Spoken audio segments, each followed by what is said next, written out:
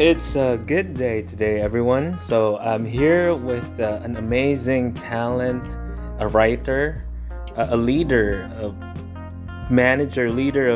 manages one of the biggest banks in the world.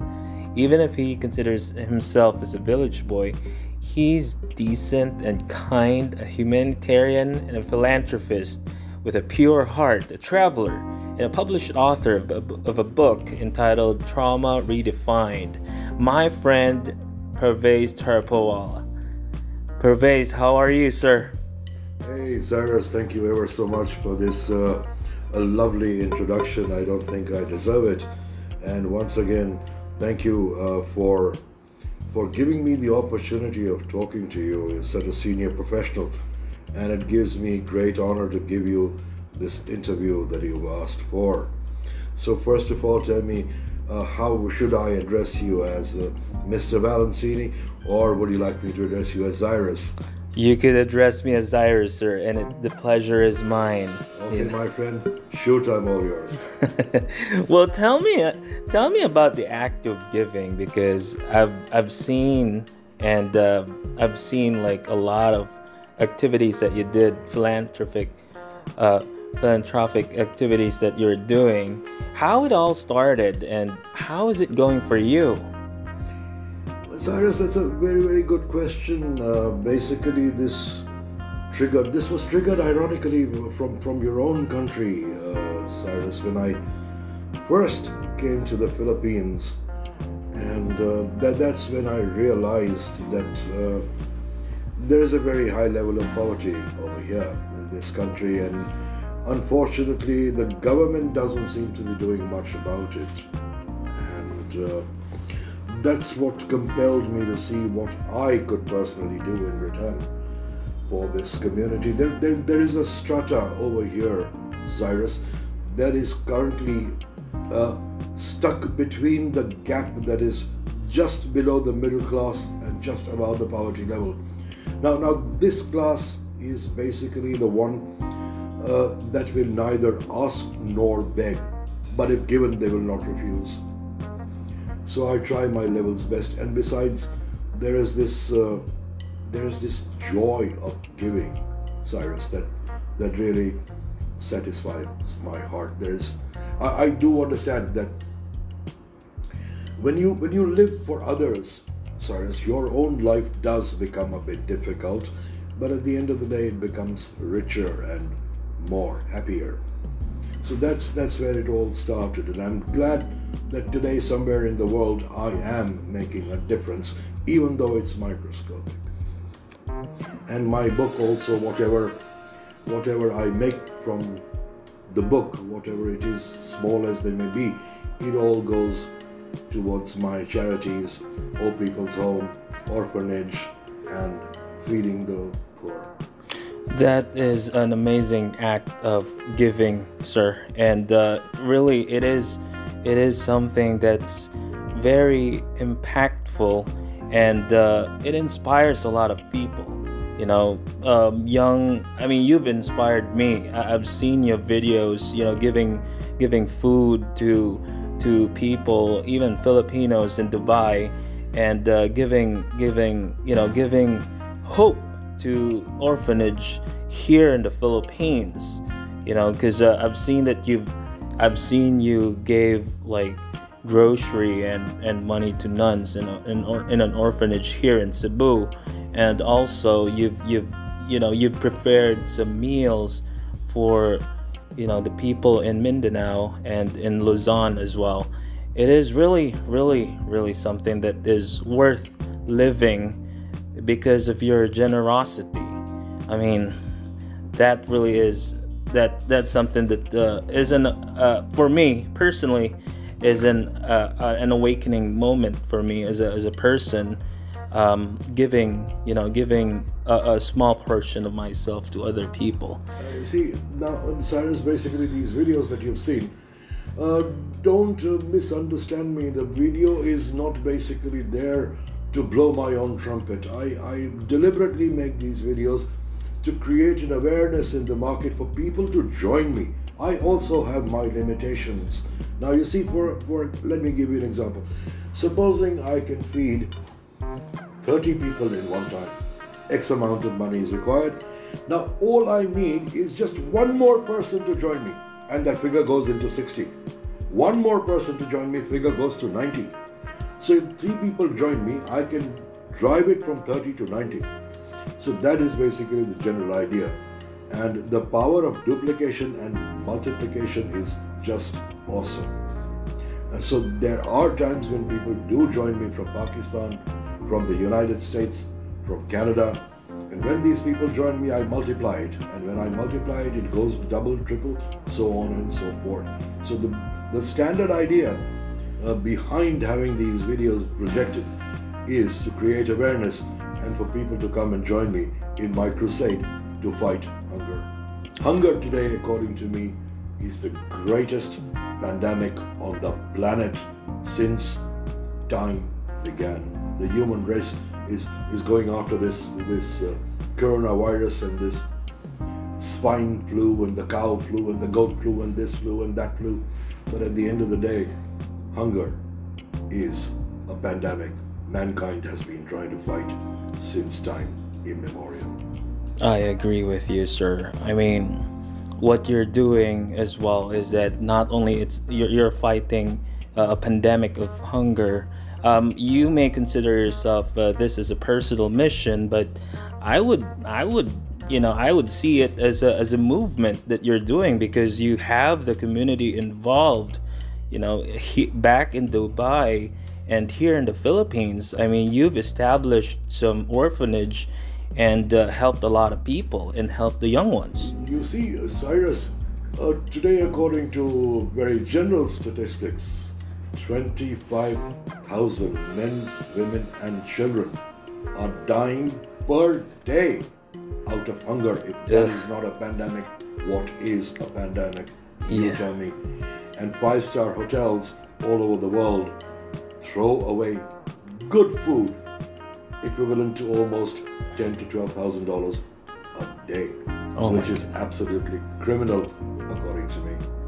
It is indeed So true. here I am trying to find a solution to curb the greatest pandemic on the planet, which is hunger.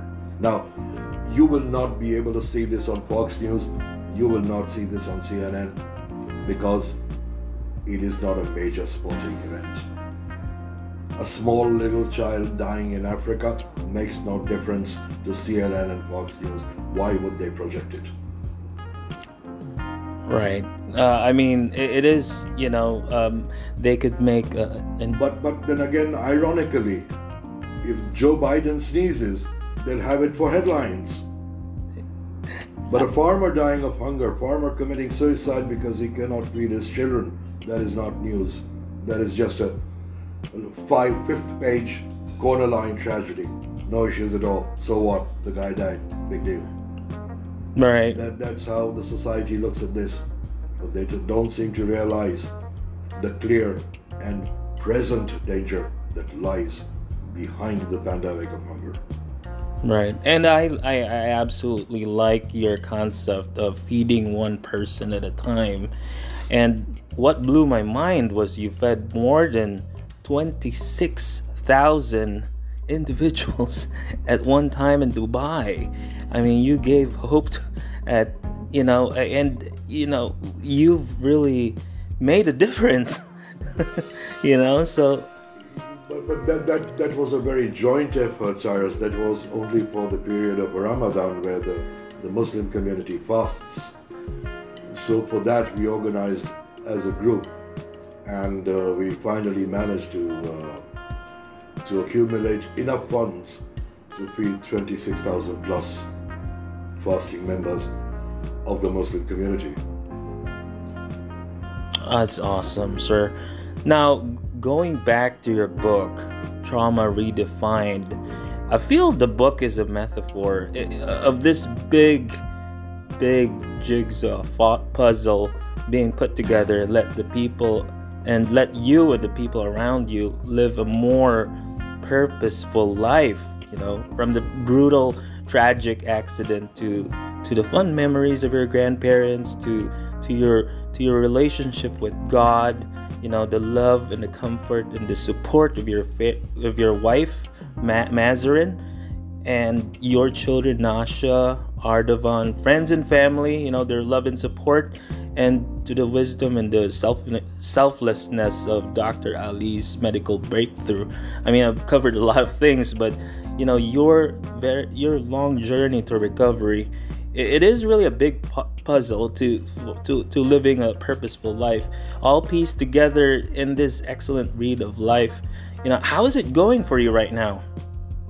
Well, Cyrus, to be very honest with you, the incident, as tragic as it may seem, it's now almost 13 years ago, 14 years ago for that matter. And yes, you are very right. It was the love of friends and family, especially family, their support, that has brought me where I am today. And I sit before you and narrate my tale. Had the support not been there from my friends and from my family, I don't think I would have survived this ordeal. And of course, the Lord's grace has always been there. And there was a purpose I now feel behind all this to keep me alive. And that I believe is what is very, very slowly now coming true. I was not designed to die in that particular fashion. And it also, this incident also slowed me down, Cyrus. When before the accident took place and before this story, I basically used to live in the fast lanes, Cyrus. You would not really want to be friends with me. I wanted everything, and I wanted everything day before yesterday. I had no patience. I had no stability. I didn't really know where I was going, and I finally now realized that there is a lot more to life than just asking for this and asking for that. And earlier, whenever I used to address my God, I would tell him that I need a 48-hour day and a 24-hour night, because I'm not able to do everything I want to do, and I'm not able to achieve what I need in these total 24 hours. So I believe, this incident, Cyrus, was the Lord's way of telling me that, listen, son, you need to change. I'm not going to change the ways of the world just because of you. Wow, what a turning point. I mean, but it's all worth it. I mean, it's all worth it right now. Your relationship with your family, your act of generosity, it's all worth it. And your relationship with God as well. It is no doubt about it. I've got a very, very close relationship with the Creator now. And once again, I'm also very, very close to my family. My family, my children, and my wife, I believe, are the best thing that has ever happened to me in my entire existence. Had they not been there, had that support not been there, I may not have been able to make it up till here, and we would not be having this conversation. So I tremendously, and from the bottom of my heart, thank them for being my family and being who they are. Right, sir. I mean, essentially, our family is the one that would give us, strength and support. And with yours, really, they're around the clock, during that time. And I can only imagine the stress and the trauma they felt as well, especially your wife. She's really, the rock of the family during that time, and her light and her support, it really gave comfort to people around your family as well. You see, Cyrus, the support that I received from Mazi, and basically, had that not been there, my children would not have been able to survive this backlash, this storm, basically, that I was going through. But they were going through a mental trauma. I was going through a mental as well as a physical trauma.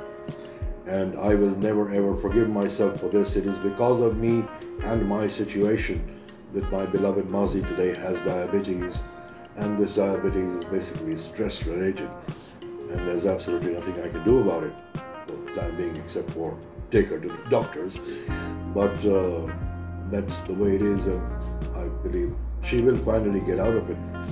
But unfortunately, I was responsible for her current condition, or rather I am responsible for the current state of affairs. But as what they say, in every curse there's a blessing. I would feel that despite of the physical challenges that she's having right now, what's very much more important is that the quality of the time that you guys spent after the accident. I mean, you've spent a lot more time together. You've changed as a person, and your relationship with your children, is much more stronger right now, Nasha and Ardavan. That is very true, Cyrus. That is very true. Actually, it took a situation that powerful to finally change my mindset and bring me back to earth. And that I believe the Lord did not have a choice. He had to put me through this to bring me on the right path once again, so that I can spend more time with my greatest investment, my two children, and of course my wife Mazi, which I currently do. And I'm very, very glad that whatever happened. Yes. And about the Dr. Ali's, I think he really played an important role during that moment of your. Yes, Cyrus, you're right. As you must have read in my book, I call him my angel of mercy, Dr. Muhammad Bakr Ali. He was an intensivist, and he was God sent into the situation, basically. And it was purely because of his insatiable and indefatigable efforts during my stay at the trauma center of Rashid Hospital that I managed to survive this ordeal. Yeah. Well, we have to give credit to Qasimi Hospital, but the passion of Dr. Ali's there. He was able to work things out on giving you the best, health care. That is really very true. Qasimi Hospital was also very, very nice. They gave me every possible facility that was, but then again, at the end of the day, they had their limitations, and they did tell us in advance that there is a point in time beyond which they will not be able to go. And that's when we approached the Rashid Hospital, and that's exactly where came Dr. Muhammad Bakr Ali. How is it going for you with Dr. Ali? Have you seen him lately? Oh, we are very good friends now. We are on WhatsApp together, and he always sends me nice videos, documentaries, jokes. We've always been connected since day one. So that's, and not for any medical reason, but just as very good friends. I've even been to his house, a lovely family he's got, and it's a very nice relationship that I have with him. Whenever I need even a little bit of advice, I always call him and say, "Hey doc, how do I do this?" And he always comes back with a brilliant answer. He's really more than a doctor. He knows how to deal with people. Absolutely. He's a human being worthy of friendship. Let's put it that way. He's just not a medical professional. He's also a wonderful human being. Absolutely. And tell me a little bit more about your experiences back in the days as a village boy. Oh boy, almost the first 15 years of my life, Cyrus, I spent in remote villages. And my best friends at that point in time were not humans, but they were animals, ironically speaking. And I still have a very, very, very, very close fondness and great love for my four-legged and two-legged friends. And I really enjoy their company. When I was a little boy, I've spent time playing with a pack of wild wolves. I used to play with scorpions and snakes and grasshoppers and caterpillars and butterflies and bumblebees, and yet even even playfully, I have never ever been harmed by any of these animals whatsoever. Because at the end of the day, I do believe that all animals have been provided abundantly by the Lord. They're not interested in human flesh and blood. Don't harm them, they will not harm you. Don't fear them, is my advice to the humans. Don't fear them. Because what happens is when you fear an animal, your fear vibrations are sensed by them, and they feel that now because you fear them, you are going to attack them and kill them. So what they do is they attack you, but actually that attack is not offensive. That's a defensive attack. He's only trying to save his life. So don't fear him. He will not harm you. He has never harmed me. That is a very strong belief that I have. That's an interesting point of view. I mean, really, the norms, or I guess what's being showed, or how we're being taught, is that animals don't. They have to be confined on zoos, and we like more like snakes.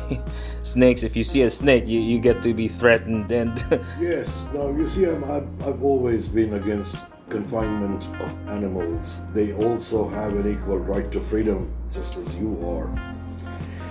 It is man who went into the forest to destroy his habitat. It is man who kills a wolf just because his girlfriend needs a fur coat. that's very sad. You kill the elephant just because you want to make something in ivory. Ugh. Which is not sad, it is actually very tragic and very, very unjust to the animal kingdom. All said and done, the wolves still are animals you cannot tame. They do not dance to human music. Tigers and lions, yes, they're more powerful than the wolves, but then at the end of the day, the wolves don't dance in a circus. So animals need equal respect, Cyrus, is what I feel. And believe me, they would turn out to be far more loving than your human friends at some point in time. You are one very interesting person, sir. I mean, you have a lot of causes. You have these humanitarian, giving food, feeding the hungry, and you care for animals. I mean, there's a lot of very good. You're forthright. I mean, you consider the welfare of everyone that's living in the planet. What's in store for you? I mean, what have you planned for these causes in the upcoming the upcoming months or years? Cyrus, I'm basically looking for people to join me. Like-minded people to come to me, talk to me, and join my crusade to fight this pandemic. Help the animals, help the humans. Because as I see, the governments are not doing anything about it. Somebody has to wake up. We just can't say, okay, never mind, watch it over on CNN and forget about it. Somebody has to be practical. Somebody has to come out of the house. Somebody has to raise this voice. And I'm trying my best to do whatever I can so that like-minded people would come to me, contact me, join me, be a part of my group, and make a difference in even one life. Even one life. According to the Muslim faith, it is said in the Quran that if you can make one person happy, it is equivalent of making humanity happy. So said Prophet Muhammad, peace be upon him, the prophet of the Muslim community. And I strongly believe that's a very, very vital point. It is indeed a vital point. And even, my apologies to cut you off, and even amongst us Zoroastrians, as you have chapter 1 of the Bible, Genesis, our book begins with the statement that says, happiness is to him who gives happiness unto others. And here is the bottom line. Here is where it begins, here is where it ends. Yeah, we do believe in that golden what we call our saying that happiness begins when you do unto others. I guess what I'm saying is you do unto others what you want others do unto you. You see, now the thing is, I do not give out happiness with the intention that someday I'm going to get happiness from this person, or I'm going to get this from this person. Even if I do not get anything in return from that person, as long as I've made him happy, that is my satisfaction. I do not expect anything back from him, whatever it may be. Wow. That's a different point of view. Whenever sometimes people do come to me, Cyrus, and they ask me that, look, you've done such a lot for us. What can I do for you? He says. So I always tell them that look around you, my friend. Look around you. Find a person who is in your situation and go out and help him. I would consider that as my payback. And when you go out and help him, tell him the same thing. Don't expect anything from him. Tell him to go, look around his society, look around his surroundings, find someone who needs help, give it to him. So here is where the power of multiplication and duplication lies. Amazing. And I wanna get back to the book that you published. So tell us a little bit about the history of the publication of this book. I mean, how long did it take you from writing the first word of your story to the publication? And what were the emotions that you were feeling back then? Seriously, this is a very interesting question, actually. My book I had already finished by about 2009, 2010. I had nothing more to say in the book. But surprisingly and unfortunately, I could not have the right publisher. I was interviewed by Dubai Television Channel 33, the English channel, and they basically invited me to a talk show whereby they said that it's a new show and it's called Real Talk. So they contacted me to ask me if I would like to come and be one of their guest speakers, which I agreed to. But then at the end of the day, finally, before the show was to be aired, this woman comes up to me and says, "Sir, we have a problem. The Dubai government feels that your story is extremely graphic for home audiences, and thus they would not be able to project my interview the way I have said it unless I give them censorship rights, which I was not willing to give them at all." So I told them, no deal, this is a true story. Either you project me the way I have spoken, or you scrap the entire ordeal. I do not wish to be part of your show. I do not wish to be a TV star. My ordeal has to go on air the way it was.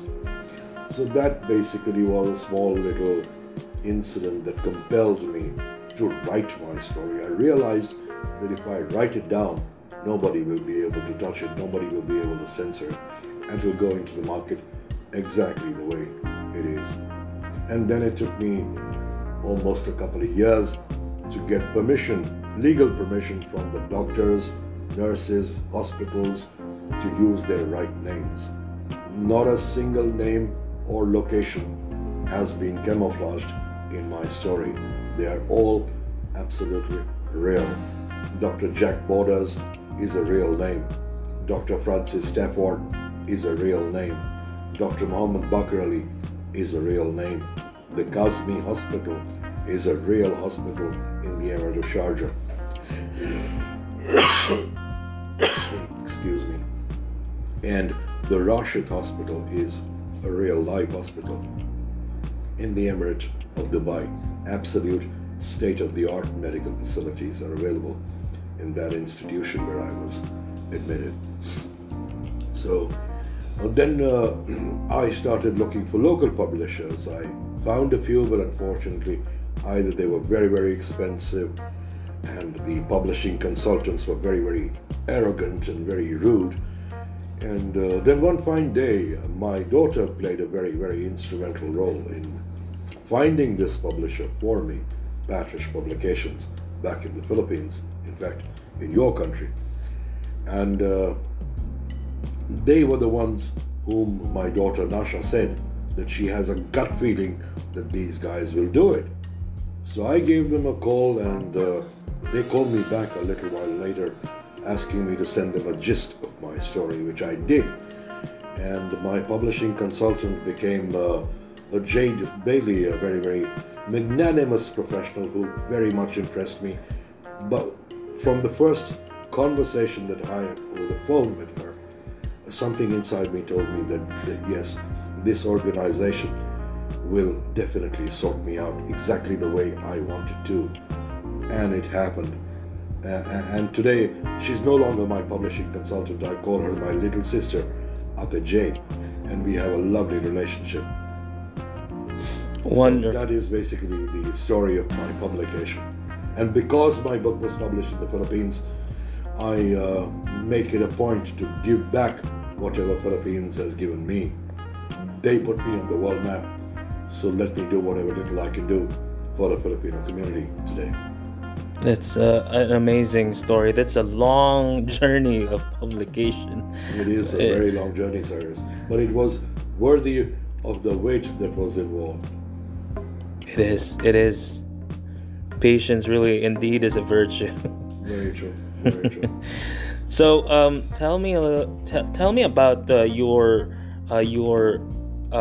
orphanages that you've supported here in the Philippines. I've heard that you have your brother Adil's sanctuary. Yes, Cyrus. There is this place called Pangasinan, and over there, I was friends with a very dear pastor over there who runs the church called the Eagle's Bride, Pastor Jun Kumada, a couple of years ago, who passed away due to an illness, which was very, very tragic. And now, by the grace of God, his daughter and son-in-law run this program for me. I turned this little sanctuary into a education platform, sort of, for underprivileged children whose parents cannot afford proper schooling. And it's in the loving memory of my late brother Adil, who also died of cancer, and after almost a 2.5 year very, very long battle with the dreaded ailment. And so Sheila and Gabriel, they run this show for me. And we now have almost about 55 children coming over there. Wow. We teach them Bible studies, we teach them arts and crafts, we teach them music, we give them a little bit of introduction to outdoor sports, indoor sports. Pastor Jun Kumada was very, very kind to give me his entire courtyard. It's his donation. I use that courtyard to accommodate all these children. And his wife, Mrs. Kumada, she makes food for all these children on a weekly basis. And they all come there and enjoy their day. It's like a fun play evening and morning, which also includes food. And the senior in charge is my Ate Sheila Kumada, the pastor's daughter. That's amazing. It's a small little setup that I'm trying to run. And once again, if other people join me, I can increase this setup and I can spend more money and allow more children to come in and be a part of this exercise and learn whatever they can from this small little platform that I've created.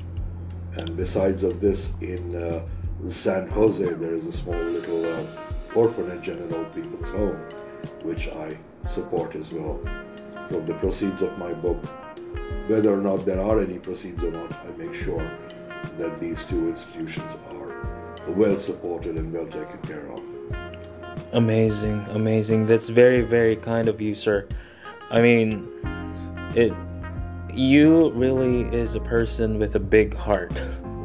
helping those kids, giving them hope.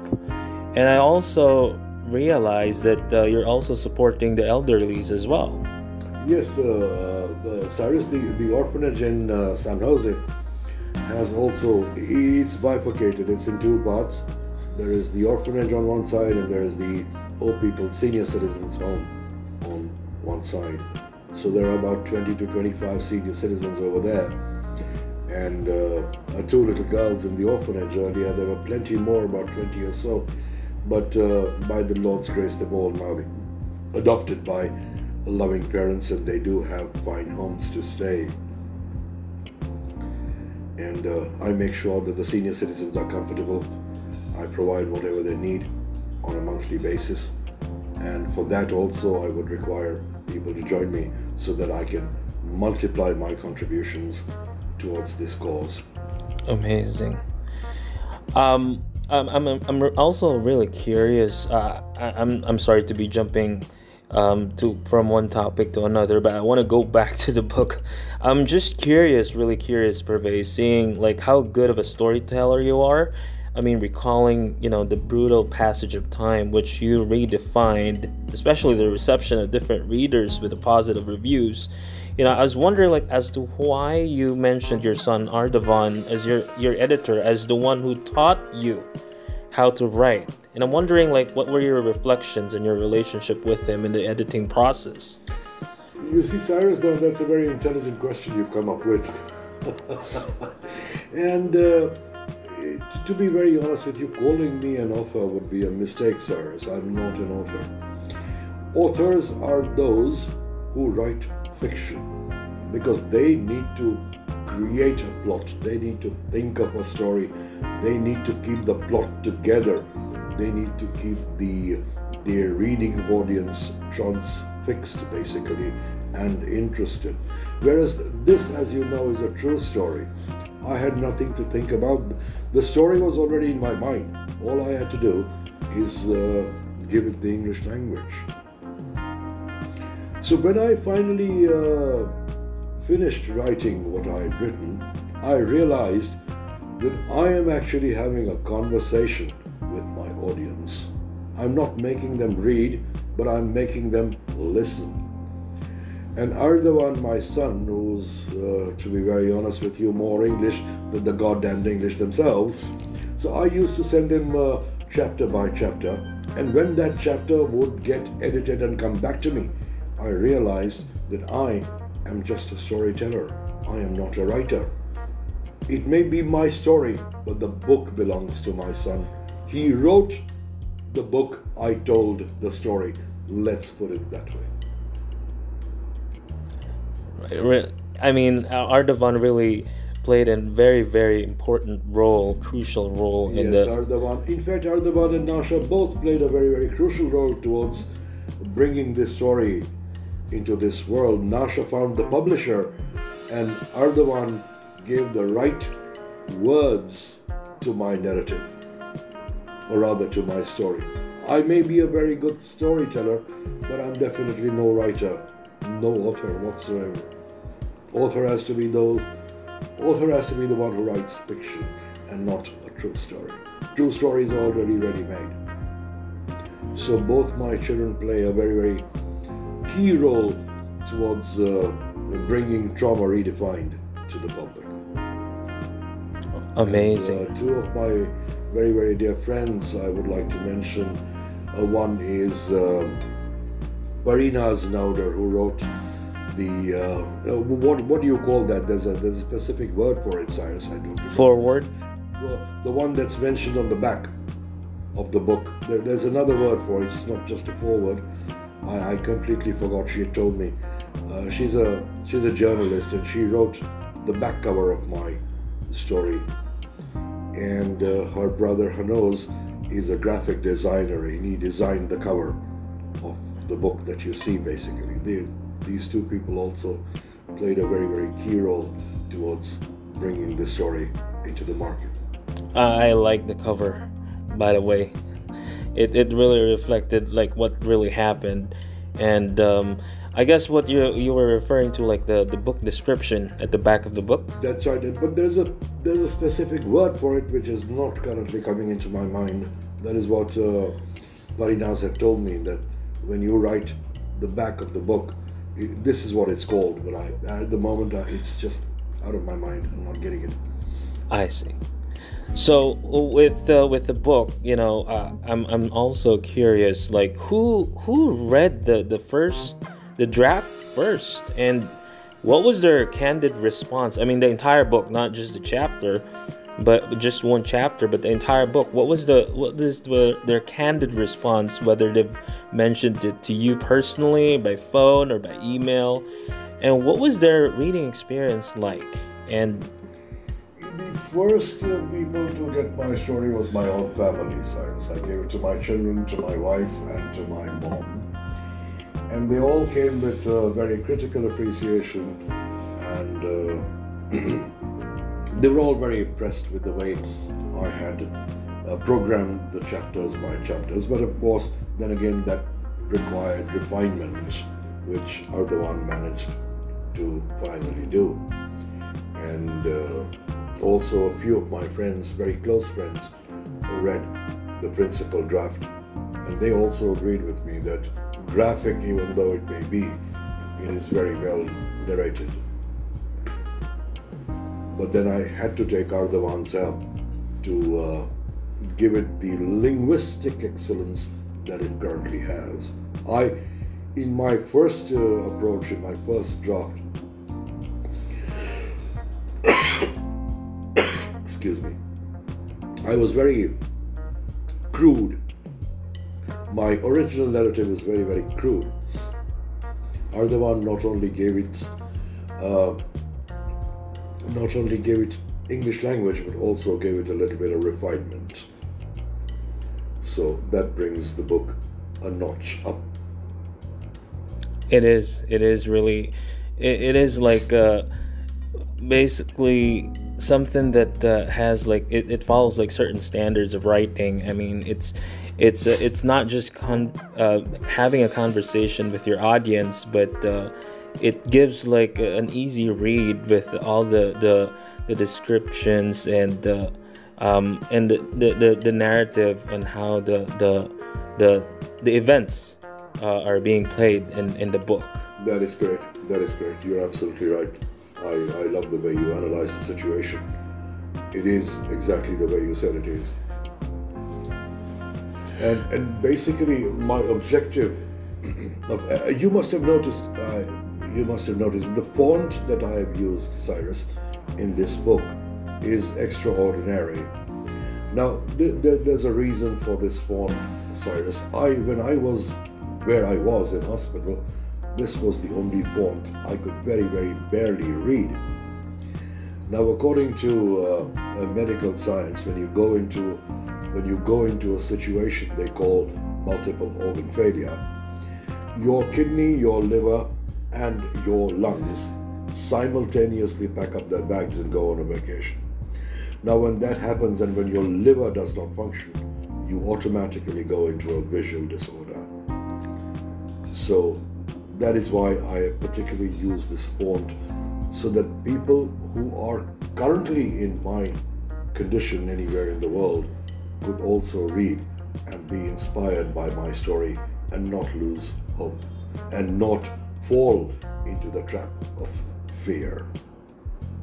That is a very interesting topic, sir. Fear.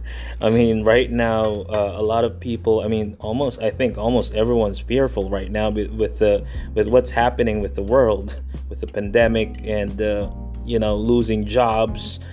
I think your book is much more than a true story narrative, but it's more like a survival guide on how to deal with tragic events with your life and dealing with your relationship with God, with yourself. It is really a survival guide. What do you think? Cyrus, yes, it is. It is a survival guide if you really read it with attention. And fear, as I always keep telling not only my friends but also I keep on telling my family, that fear itself is an ailment, it's a sickness. It basically engulfs your mind and does not allow you to think clearly at all. So if you remove fear from your mind, you will live longer, you will get better hope, and you will be guided towards that best light. Fear is a killer ailment.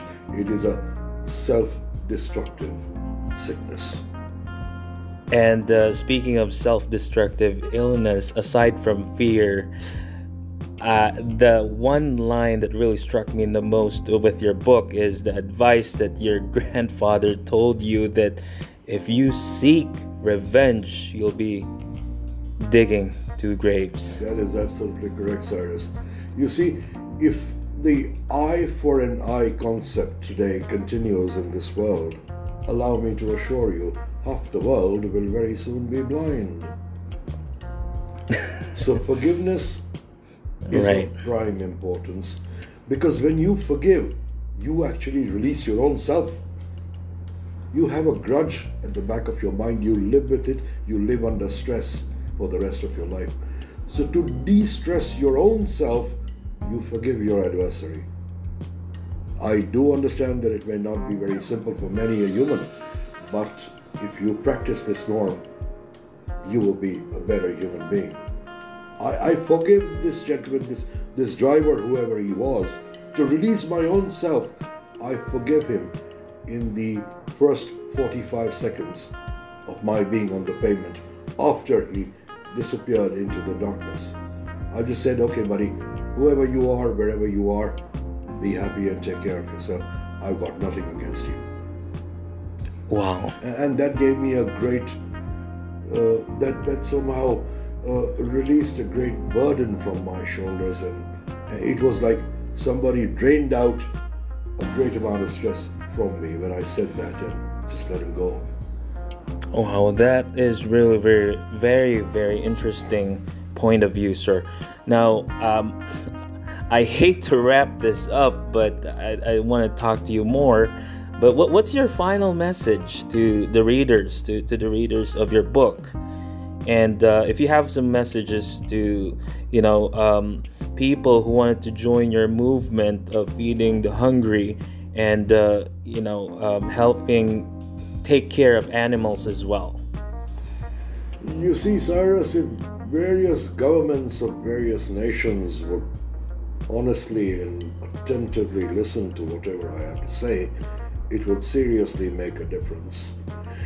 Developing countries today, developing countries like my own, for example, Pakistan, the Philippines, Bangladesh, these countries today are primarily spending, ironically, $58+ billion towards the acquisition of arms and ammunition and strengthening their defense mechanism. Now my question is, the Philippines is basically a very, very peace-loving country. It's a tourist resort. Now, Prime Minister President Duterte, in his reign, in his regime, what was the idea of spending this kind of wealth on accumulating arms? You are not going to war with anybody, Mr. President, and nobody's going to war with you. Just one quarter of this magnanimously, ridiculously obscene amount, one quarter, if you put it aside, not one single Filipino will go to bed hungry today, is what my statistical calculation is. But unfortunately, there is nobody there to listen to this story. The arms mafia is very, very powerful. And we all feel in our countries that because there are elections and we vote for this president and that president, and that's why he's here and that's why he's there. But allow me to assure the common man today that has long gone out of fashion. The man who would be king is not decided by your vote. He is decided by a handful of senators sitting in an air-conditioned office somewhere in Washington, a few drug lords, a few mafioso guys from the arms dealers, arms manufacturers, The pharmaceutical company, 7 to 8 people sit over a cup of coffee in an air-conditioned office somewhere in Washington and decide on who would be the man in your country that would be king. So this is the ironic state of affairs. And if this could be controlled, life would be much better. And look at the irony of the United Nations. Whenever there is conflict, the United Nations keeps quiet. The United Nations starts blowing its trumpet when the war is over. Then they come to you and say, we would like you to donate to the cause. Excuse me. Cause of the Palestinians, cause of the Syrians. Jesus Christ, where were you when the war began? The conflict should not have begun in the first place. That is why the United Nations has been created. You are not a vacuum cleaner. We don't want you to come and distribute the spoils of war. We need to stop wars. The body of the United Nations is to make sure that there is no conflict and not just come after the conflict takes place. Indeed, that's right, It is sir. conflicts like these that deprive people of development. These nations do not develop. Pakistan, Philippines, Bangladesh, they have joblessness like nobody's business because there is no enterprise. There is no industry. Young men and women qualify from institutions, but at the end of the day, there are no available jobs to match their education level. And again, it's a vicious circle that brings you back towards poverty. All right. So there is no end to it unless governments wake up, listen to what I have to say, and do something about it. Yeah. Well, I can feel you really care for the poor and the hungry, sir. And life is better with people, people like you who would be able to really get started and work things out with your causes. See, Cyrus, it's not just that I care for the poor or don't care for the poor. I'm basically trying to fight the greatest pandemic on the planet today. And I need support for that. So I sincerely hope with this little podcast that you have given me the honor of doing with you, this message spreads across to other stratas of life. It goes to people who can make the difference, goes to people who would like to join me in my crusade against this particular pandemic that has been there since time began. That is a very wonderful message. Well, thank you so much, Sir Pervez Taraparwala, sir. Very, very, very decent man, very forthright. A lot of good deeds that you've done and people that you've helped.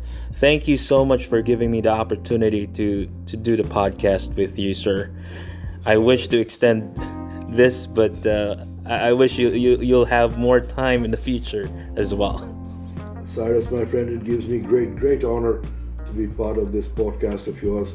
Thank you ever so much for your valuable time.